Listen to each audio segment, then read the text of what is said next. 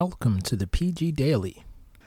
In today's episode, you will hear the story of a father who dropped his children off to public school for the very first time.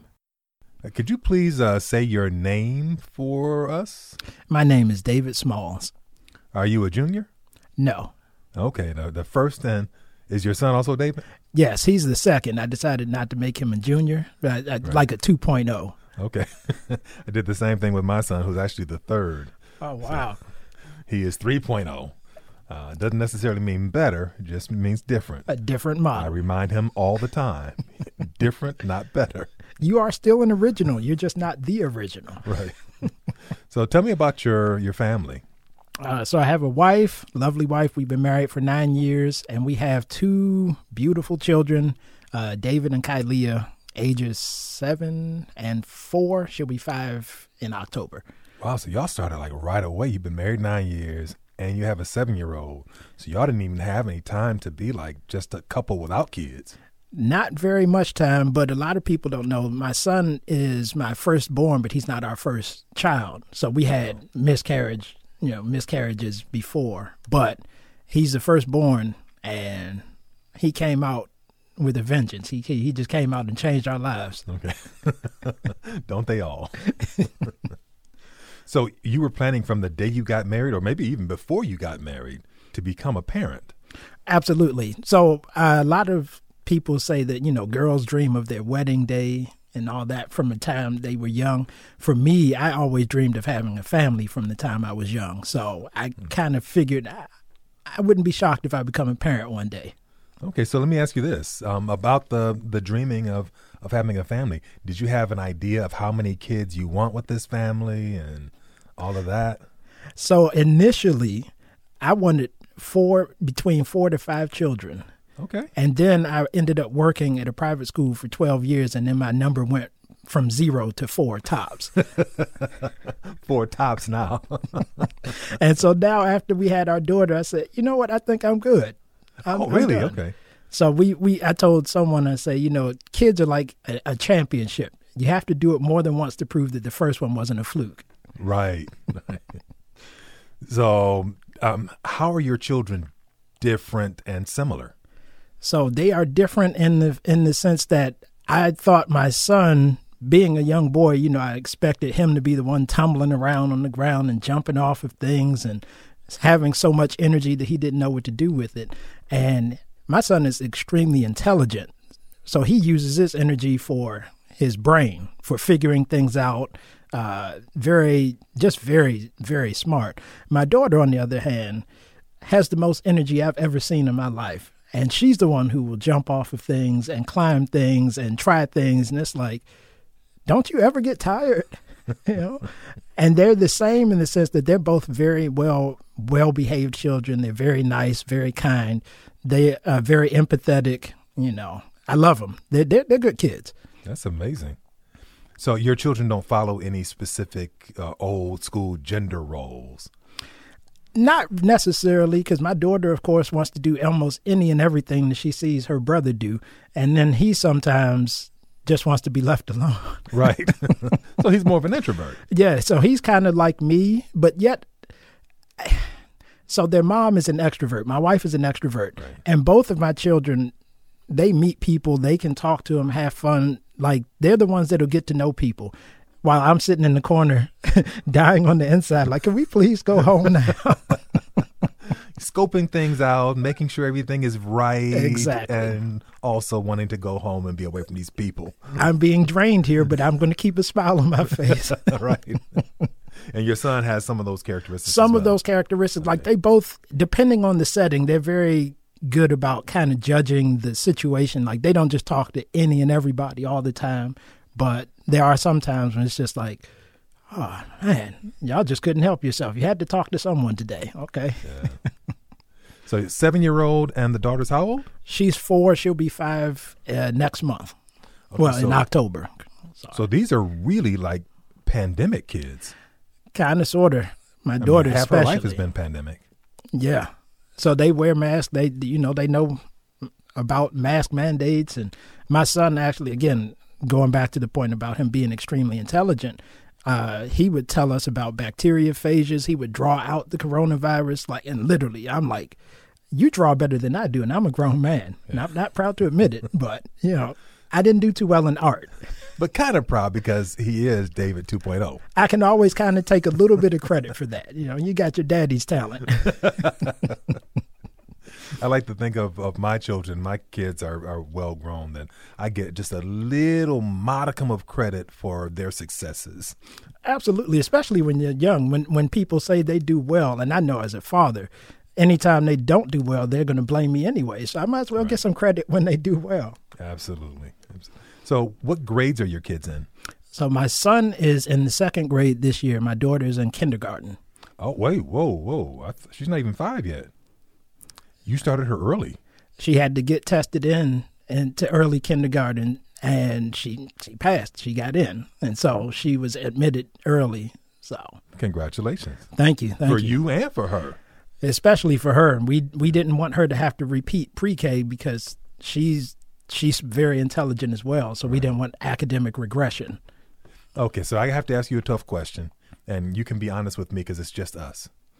Now, I know that your wife is an educator. Do you believe your kids are smart because they're your kids, because they're her kids, or because they're just smart?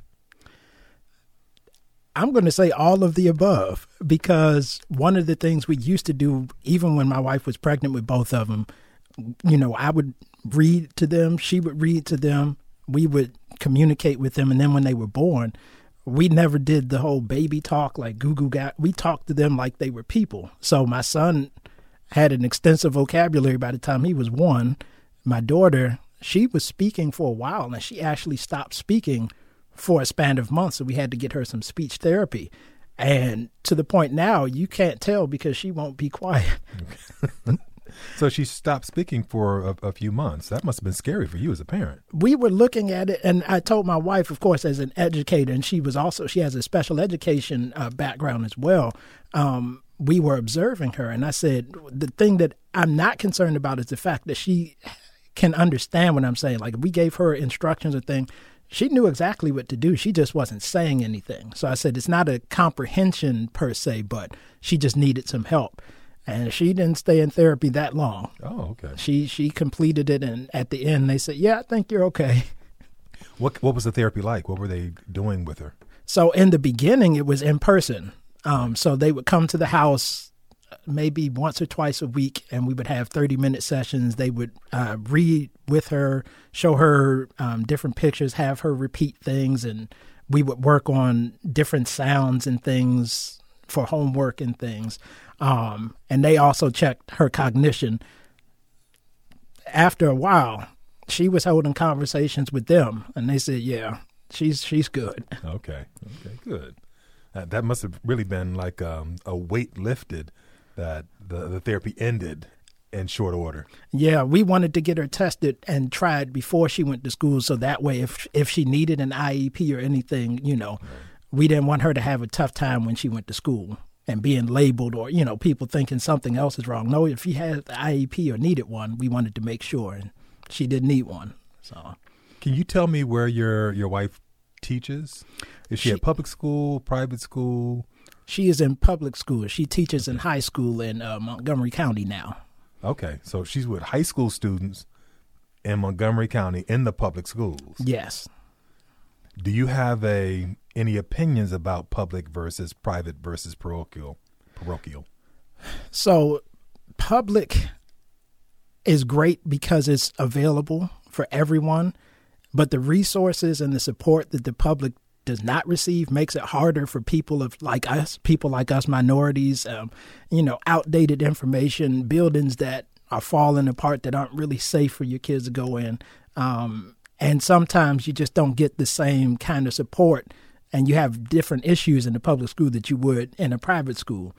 Private schools, you may get more support and maybe more resources to an extent, but it's also limited in kind of, the exposure that your children get to different things. So, they may come out thinking that the whole world is like their private school, and it's not. Now, I heard something years ago that The private school does a good job with students in the middle of the pack, but they do much worse with students who either need an IEP or are gifted and talented. That was one of the main factors in us choosing to go a different route with our children because, again, even in the private sector, all the teachers aren't licensed in private schools. You don't have to have a degree and things of that nature. So with that, there's information that everybody's not privy to in the private school that they would be, as a requirement in a public school situation. So like IEPs and things, like some teachers have no idea what that means, or don't understand pedagogy and different things of that nature. So it's a little different. Individual education plan. It took me a while to ask. I was like, what? My wife kept saying, yeah, he got this and that. I was like, honey, please, for the regular people. For the people who don't see these words every single day. Exactly. Maybe you need to explain it's what like, that is. IEP, is that a different kind of something on your computer? What is that? Right. Is it a program? Oh, is this part of Title IX? Yeah. So I just had a discussion with a group of people about education and whether it's important where a kid goes to school versus where they might live. How important is education to your family? It's extremely important. We both come from a family of educators, but my grandparents, my grandfather, I believe, was a superintendent. My grandmother was a principal. I have educators all throughout my family. And one thing I understand is education is vital. Whether you have the paper or not, you have to learn you have to learn how to walk. You have to learn how to talk. You have to learn how to do everything. So it's extremely important. And so for us, we wanted to make sure that our kids had a love for learning. So it's like, again, I'm not one of those, if you don't get a degree, I'm not proud of you. I'm proud of you regardless, but you will have to learn how to learn, and you should like learning. So we try to keep their interest peak even at this age. Do you plan for your children to get college degrees? Absolutely. If that's the goal that they have for themselves, what I plan on doing for now is allowing them, of course, to get through high school and then work with them to see, okay, what is it that you want to do in life? What do you want to become? And then assist them from there. I'm like, if you want to work, that's fine, but you're going to do something. Okay. So your kids are in the public school right now on the track to be eligible to go to college at the end of this whole thing. Why'd you pick the public school that they're in? So proximity for one, for my daughter, but my son, he actually has identified as talented and gifted. And so we wanted to get him into a tag center where he can continue to develop and where they are used to working with talented and gifted kids. Because, with black kids, a lot of times they don't get labeled as talented and gifted. They get labeled as everything else. So if you can't sit still, it must be ADHD. And it's like, no, you're not challenging them. They need something to do. You asked him what 1 + 4 is, and he's doing timetables. Like, oh, of course it's 5. Like, You ask him what is 1 + 4, and he says, well, tell me, what is 20 divided by 4? When I tell you, we got the same answer. he is extremely intelligent, and a lot of people that talk to him, they're like, how old are you? I said, When he told me at 2 years old, he was playing with his toys, and he said, this action figure is sick and his diagnosis is such and such. I was like, wait, you said diagnosis at 2 and you understood the context? Okay. Yeah. Need to pay attention. So because he's in the TAG program, does that give him an IEP? Is that an individual education plan for TAG, or is that a grouping of sorts? It's a grouping or a classification. So now that he's identified as TAG, for the rest of his school or career, he'll be identified as TAG. So that just helps people understand that he's different. You can't just give him this regular whatnot and think that he'll just be okay. He's going to ask you a lot of questions. So as a parent of a boy in an urbanized community, Prince George's County, do you worry that label might make him a target for bullies? So one of the things that my wife and I have been trying to do, and actually this is his first time in public school. For the past 2 years, I've been homeschooling him. And so in homeschooling him, I've been trying to give him really, of course, academic education, but life education as well.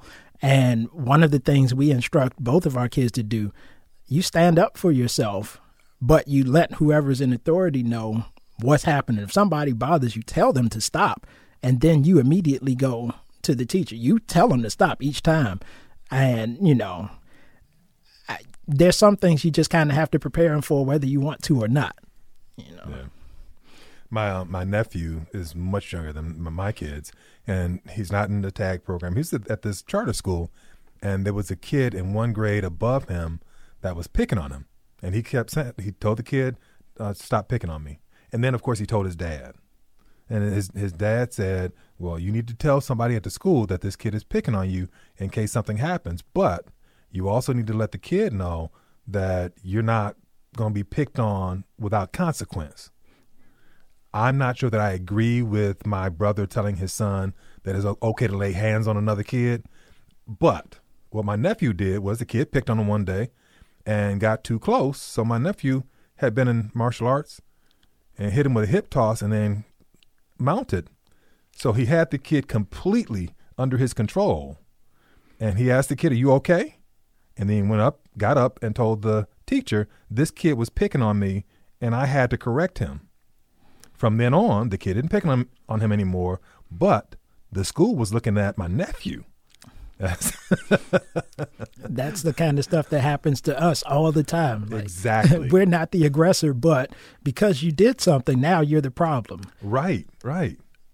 So we have to worry about these things. So when you're taking your kid to the public school, do you have some anxiety? Absolutely. And one of the things we've told both of them, you have every right to defend yourself. And what defending yourself means, it doesn't mean you just go around hitting people. If they get in your personal space, you have every right to tell them to get back. You can push them back. Again, tell the adult. Now, I specifically told her, I said, if you ever see anybody trying to hurt your sister, protect her, period. Don't worry about the consequences. You protect her, because I'm not going to sit there and watch someone do anything to you or my wife and just stand there. So it's a catch-22, especially when you're black, because we can't win for losing. Right.